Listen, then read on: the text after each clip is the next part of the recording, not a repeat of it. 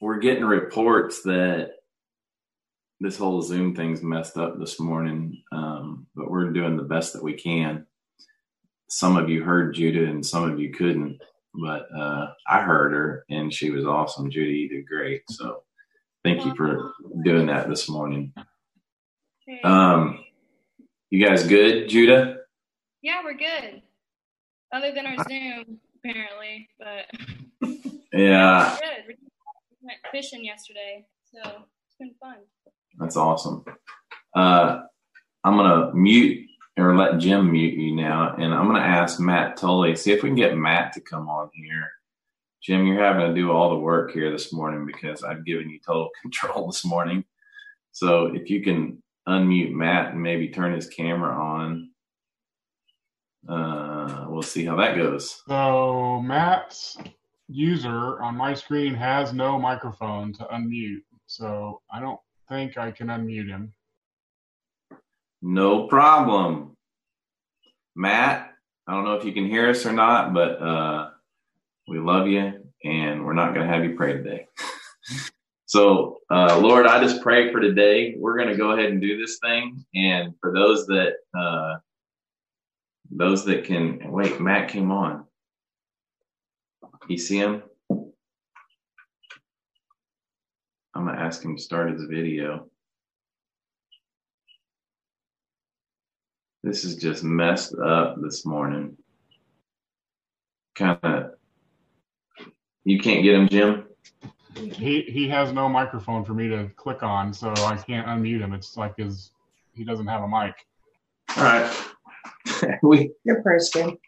Yeah, Michelle says. You want me to pray for you? Yeah, I would like for my wife. I will pray for you. Come over here so they can see you. All right. Because Mary asked to see you this morning. Hey guys, we love you if you can hear us or see us. And this is if you can't hear me, but you can see me. And you know sign language. Father, thank you for this day. And I just pray that you calm my husband's nerves and it's going to be okay. We're family. It doesn't have to be perfect. Just speak through him. We know you live in him and in all of us. And that's an awesome thought. That's more than a thought. It's a reality. And I just thank you and love you for that. And I just thank you for this day. And thank you for our friends and our family and our friends who are family. In Jesus' name we pray. Amen. Amen.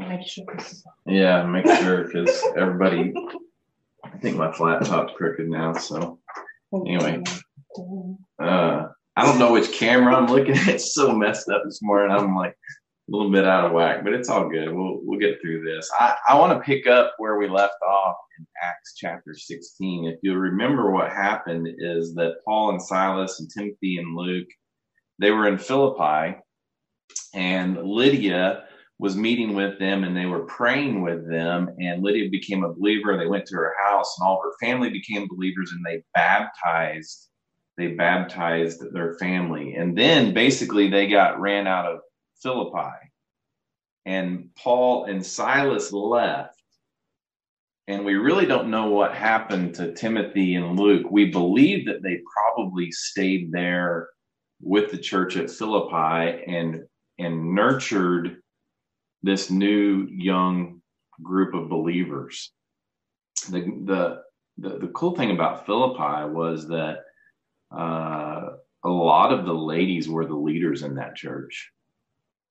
Lydia is obviously the original believer in that area. And then when Paul writes his letter to the church at Philippi, Philippians, later on, I believe in verse 2, he mentions two ladies, Euodia and Syntyche. He mentions them. And so we know that the ladies were really strong in the church there. And in Macedonia, the ladies had a strong business ownership. So the things that you hear about in the scripture about, do ladies have a place in the church and I'm not going to that whole political thing, but there's no doubt we see how important the women are to the ministry of the church. And even in the Gospels, we talked about how they were the ones that financially supported Jesus's ministry. He even mentions that. So now that takes us to Acts chapter 17, Luke being the author of this. And it says in verse 1, after they passed through Amphipolis and Apollonia, they came to Thessalonica, where there was a Jewish synagogue. So what had happened is Paul and Silas, they ended up going west on the Ignatian Way. The Ignatian Way was kind of like the highway system at the time. And after passing through those two towns, they were about 30 miles southwest of Philippi. They came to the port city of Thessalonica, and Thessalonica was about 90 miles southwest of Philippi. Let me show you on the map real quick if Jim can pull those up. Obviously, that right there is the whole first missionary trip and the second missionary trip. If you go to the next slide, Jim, we'll zoom in on that Macedonia area. And you can see at the very top of the line, there's Philippi. That's where they left in chapter 16.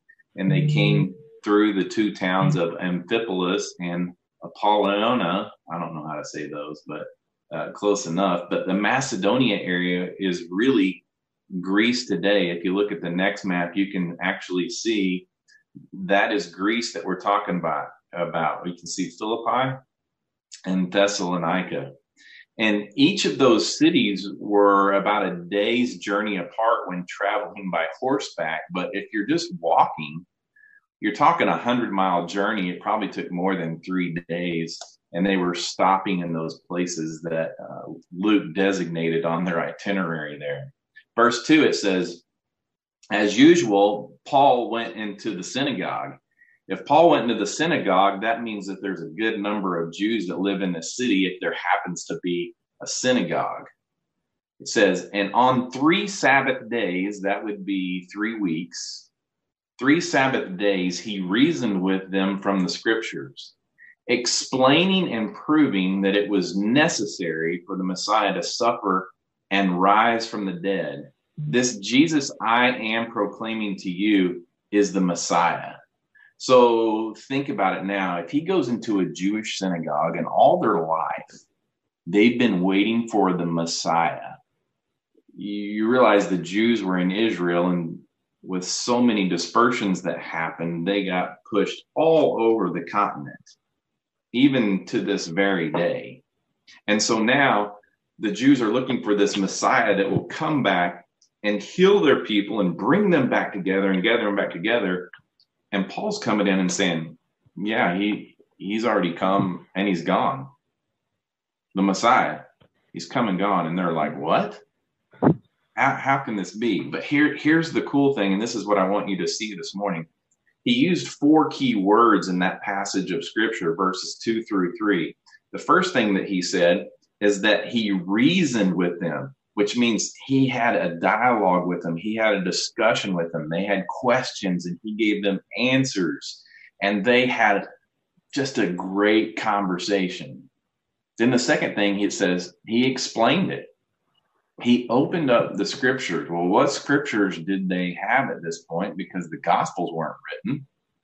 The Gospels didn't get written until after this time period. Well, what did he have? Well, he had the Old Testament scripture. That's right. He had the Old Covenant with him. And so he took those scriptures and he began to explain those scriptures. And I'll do that here for you in just a second. It says he laid it down side by side, and he compared what they read in the Old Testament versus what has actually already occurred in the last 20 years. And then it says the apostles set before them the Old Testament proof after one another. He took what the prophecy said, what the prophet said, with what actually happened with Jesus. Then verse 4, it says this. Some of them were persuaded and joined Paul and Silas. It doesn't say Luke and Timothy, it just says Paul and Silas.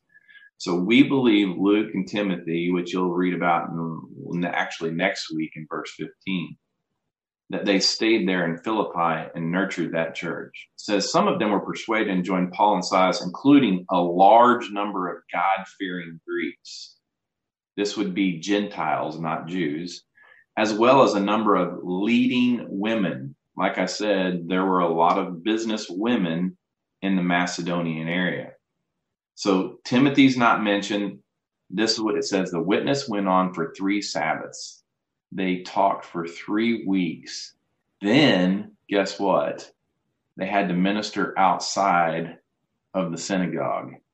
So the first 3 weeks they got to go. The Jews were all excited about having Paul there, but then he started telling them that Jesus was the Messiah, and the Jews didn't believe that. So they had to leave the synagogue. But here's the crazy thing is we don't know how long Paul and Silas stayed in Thessalonica. We can look at the letter that he wrote to the church at Philippi, and he thanked them for 2 offerings that they gave to him. So while they stayed in Thessalonica ministering to the new believers, the young church with Lydia back in Philippi, they're raising funds and they send them to Paul and Silas in Thessalonica. They had to be there for some period of time. Then verse 5, it says this, but the Jews became jealous. The Jews became jealous. It's like church today.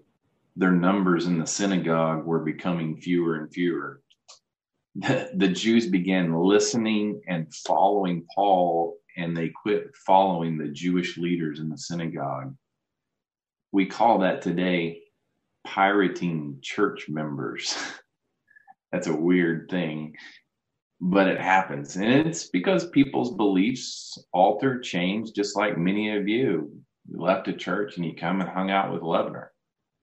It says this, but the Jews became jealous, and they brought together some wicked men from the marketplace, formed a mob, and started a riot in the city. I would easily describe these men as market men that came from Philippi, where Paul and Silas got ran out in the first place. You realize the same thing happened to them on the first missionary journey. When they went to Iconium and Lystra and Derbe, everywhere they went, they preached Jesus as the resurrected Messiah. And they got chased out city by city. Well, now the same thing's happening here in Thessalonica. The people from Philippi have come and they've started this mob. It says attacking Jason's house. Well, who in the world is Jason? Attacking Jason's house, they search for them to bring them out to the public assembly. Jason was the one that was hosting Paul and Silas. They were literally staying at his house. Verse 6, it says, when they didn't find them, they dragged Jason and some of the brothers before the city officials, shouting, these men who have turned the world upside down have come here too. And Jason has welcomed them. Literally, they looked for Paul and Silas. Isn't it awesome how throughout all this time, Paul and Silas were able to escape and no one ever knew where they went? It happened so many times during the story of Acts, and now it's happened. They're sitting there saying, these guys have gone all over the world stirring up trouble. They've been to Iconium, Derbe, and Lystra, but now they're telling the same story here. It says they're all acting contrary to Caesar's decrees, saying that there is another king, Jesus. Now, there was a law passed by Emperor Tiberius that issued this decree in 16 AD saying that you can't do this. He banned all predictions of a new king and a kingdom in the cities of the empire. And now Paul is calling Jesus a king. They said, you can't do that here. Verse 8, it says, the crowd and the city officials who heard these things were upset. After taking a security bond from Jason and others, they released him. The mob was agitated because they could not find Paul and Silas. So now they're settling for Jason and his brothers, or that's probably the brothers in Christ. And Jason literally had to put up money as a bond to guarantee if they came back into town, he would lose that money. Paul saw this prohibition as a device to Satan because we read that in 1 Thessalonians. He talks about how Satan does everything he can, just like he's doing today, distracting us. But guess what? Paul and Silas were getting publicity. It may have been bad publicity, but bad publicity is publicity, as we well know.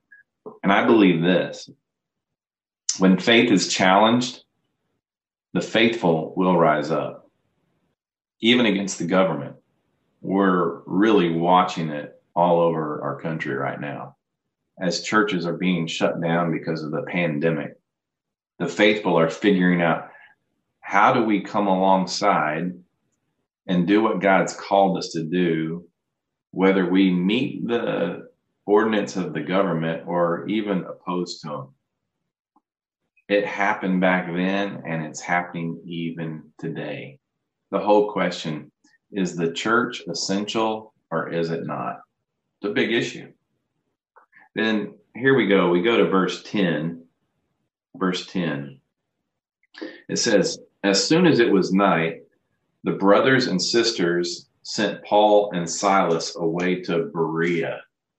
You've heard me mention Berea many times. It's about 50 miles from Thessalonica, and it laid on the eastern slopes of the Mount Bermion, which was the Olympian mountain range. It's kind of a remote region. Berea was probably the most significant city in the area, and it was the capital of Macedonia for several years. It evidently had a nice sized population, because that's typically where Paul stayed, was these big cities, synagogues, a lot of people be able to tell the story. They left hastily out of Thessalonica, and it took them probably about 3 days on foot to get to Berea. Now watch this. Upon arrival, where'd they go? First place Paul went every time. He went into the synagogue of the Jews.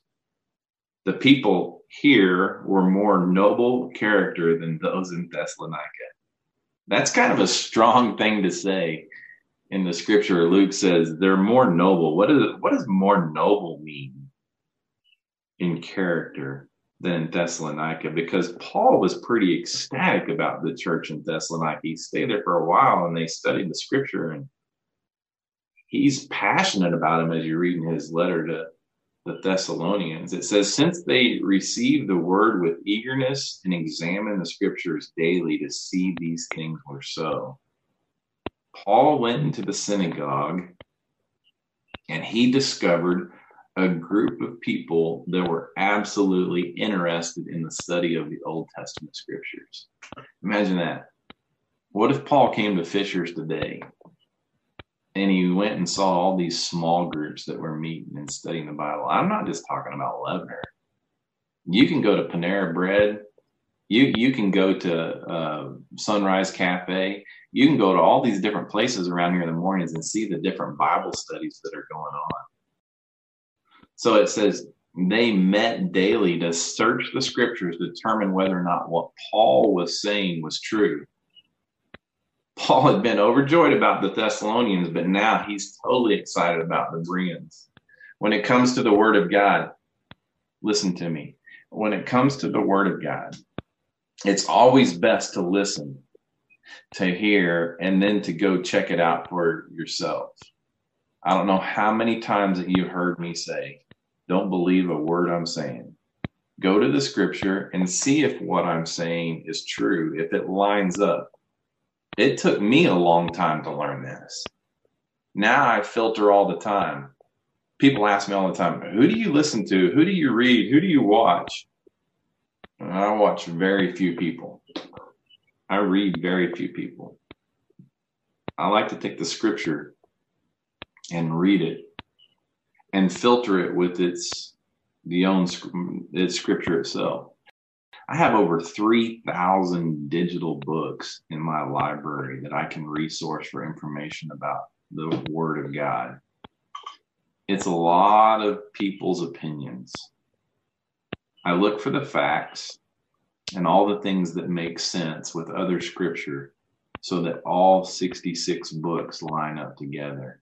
No matter what you watch on TV, who you listen to on radio or podcast, make sure it makes sense with the scripture. Now, watch this. This is the last thing I want to do for you this morning is this. What did Paul actually do? What did Paul actually do with the Bereans? He took the Old Testament scripture that they had right in front of them that they studied, and he read it to them, and then he told them about the Messiah, the resurrection. Watch this. In Genesis chapter 21, verse 12, it says this, "But God said to Abraham, do not be concerned about the boy and your slave. Whatever Sarah says to you, listen to her, because your offspring will be traced through Isaac." Your offspring will be traced through Isaac. So remember, he had two kids. He had Ishmael and he had Isaac, but the offspring, the one that matters, is Isaac, the second one. Then Jeremiah the prophet said this, "The days are coming. This is the Lord's declaration. When I raise up a righteous branch of David, he will reign wisely as king and administer justice and righteousness in the land. In his days, Judah will be saved and Israel will dwell securely. This is what he will be named, Yahweh, our righteousness." So he talked about Abraham, he talked about Jeremiah, and then he talked about Isaiah with this church, these believers in Berea. It says this in Isaiah 11:1. It says, "Then a shoot will grow from the stump of Jesse, and a branch from his roots will bear fruit.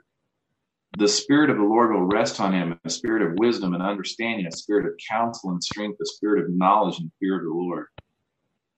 And then he says in Numbers 24:17, stick with me here, stick with me. "I see him, but not now. I perceive him, but not near. A star will come from Jacob, and a scepter will arise from Israel." And then he says in Micah chapter 5, verse 2, "Line of Judah, Bethlehem, Ephrathah, you are a small among the clans of Judah. One will come from you to be ruler over the Israel for me. His origin is from antiquity, from eternity." Now watch. Here's what Paul did. He sat there and showed them the old scriptures, the Old Testament. And now he's comparing what happened. We have the book of Luke and the New Testament to compare. Paul had his stories that were downloaded to him. Look what it says in Luke chapter 3, verse 31. It says, "Son of Nathan, son of David," that's to compare with Jeremiah 23.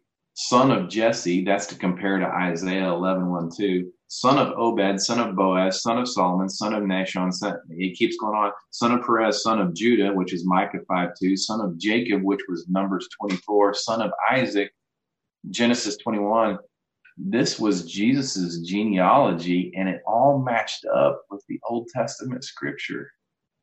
That's all Paul was doing with the church of Berea. He's like, look, this is Jesus's line. This is the Messiah. This is his line, and it compares with all these references from the old scripture.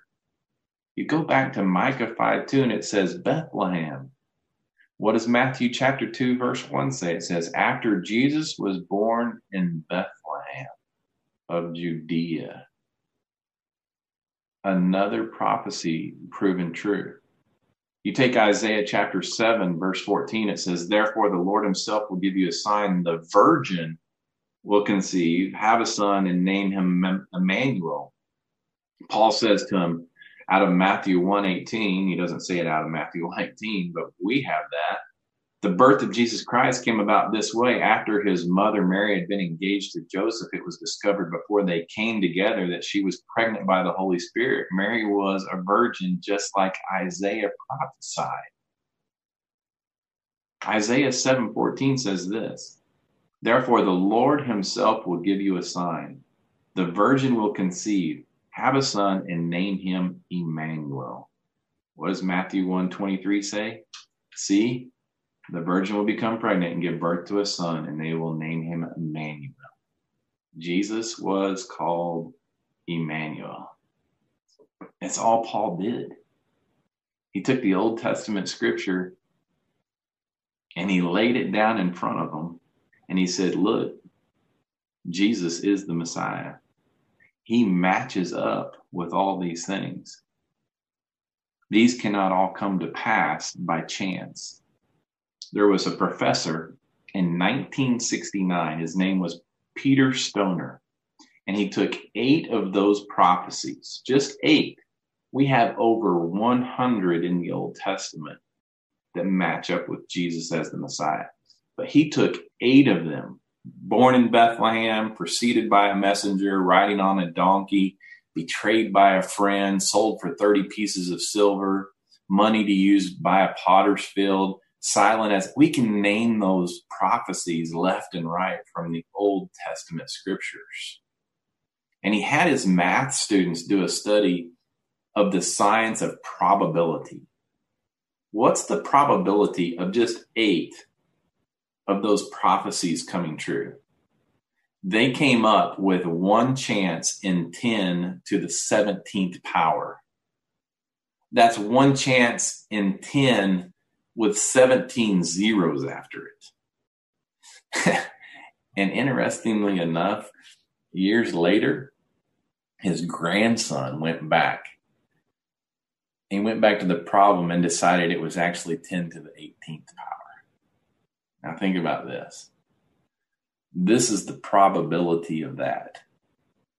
Let's say you take the size of Texas, the state of Texas, and you cover it with silver dollars.